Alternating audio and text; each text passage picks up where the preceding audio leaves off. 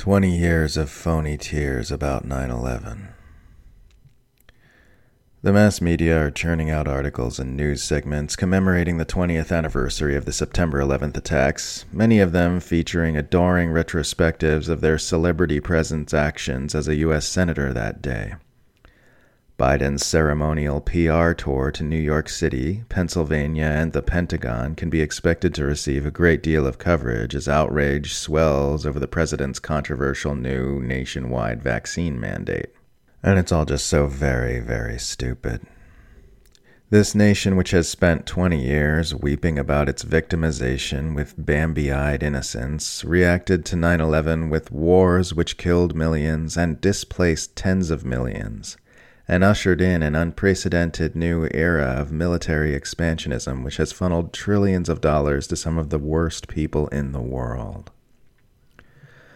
Compared to the horrors the United States unleashed upon the world under the justification of 9/11, 9/11 itself was a family trip to Disneyland. The death and destruction visited upon Iraq alone dwarfs the 2,977 people killed on 9/11 by orders of magnitude. Hell, this was true of the death and destruction the U.S. had been inflicting on Iraq even before 9/11. In a saner, more emotionally intelligent world, it is those deaths that Americans would be focused on this September the 11th. There's a great thread being shared around on Twitter right now, link in the description, by someone who found a book full of political cartoons published in the wake of 9/11. And it's a perfect reminder of just how insane people were being driven by mass media manipulation during that time. The brazen Islamophobia, the flag-waving jingoism, the mawkish histrionics, and the government bootlicking contained in those vapid comics are like an emotional time portal back to the lizard brain mentality of that point in history.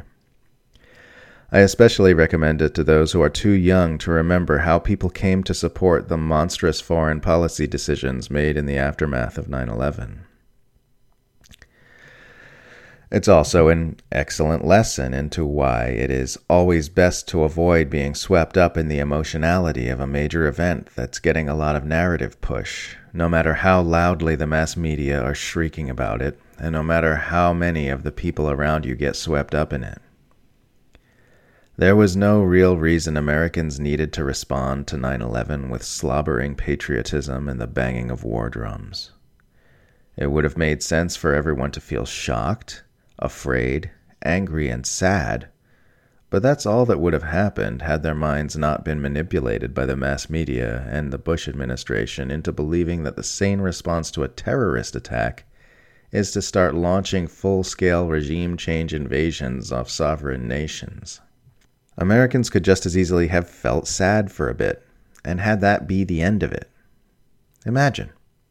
Imagine what a better world we'd be living in if the public had not consented to wars and had instead just felt their feelings for however long it took to feel them, and had that be that.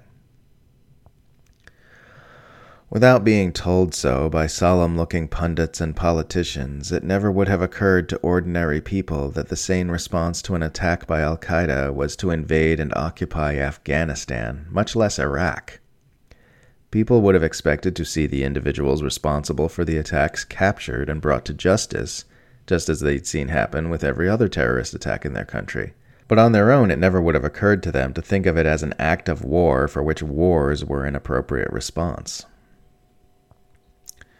But wars were planned. The U.S. had already been strategizing to oust the Taliban before 9/11. Donald Rumsfeld was pushing for the Iraq invasion within hours of the plane striking and spinning numerous lies to make it happen.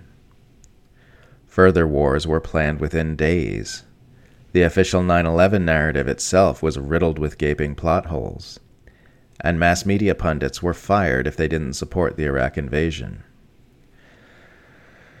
So people were psychologically conditioned by mass-scale propaganda to believe that 9/11 was some unforgivable atrocity so egregious that it could only be paid for by rivers of blood.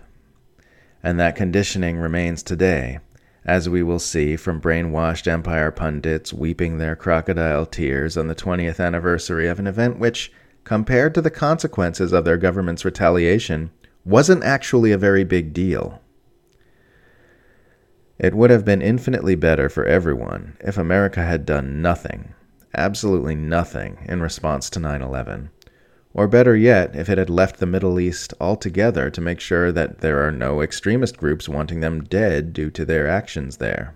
But again, wars were planned, and the public was psychologically brutalized into accepting them. This is what we should all remember on 9/11.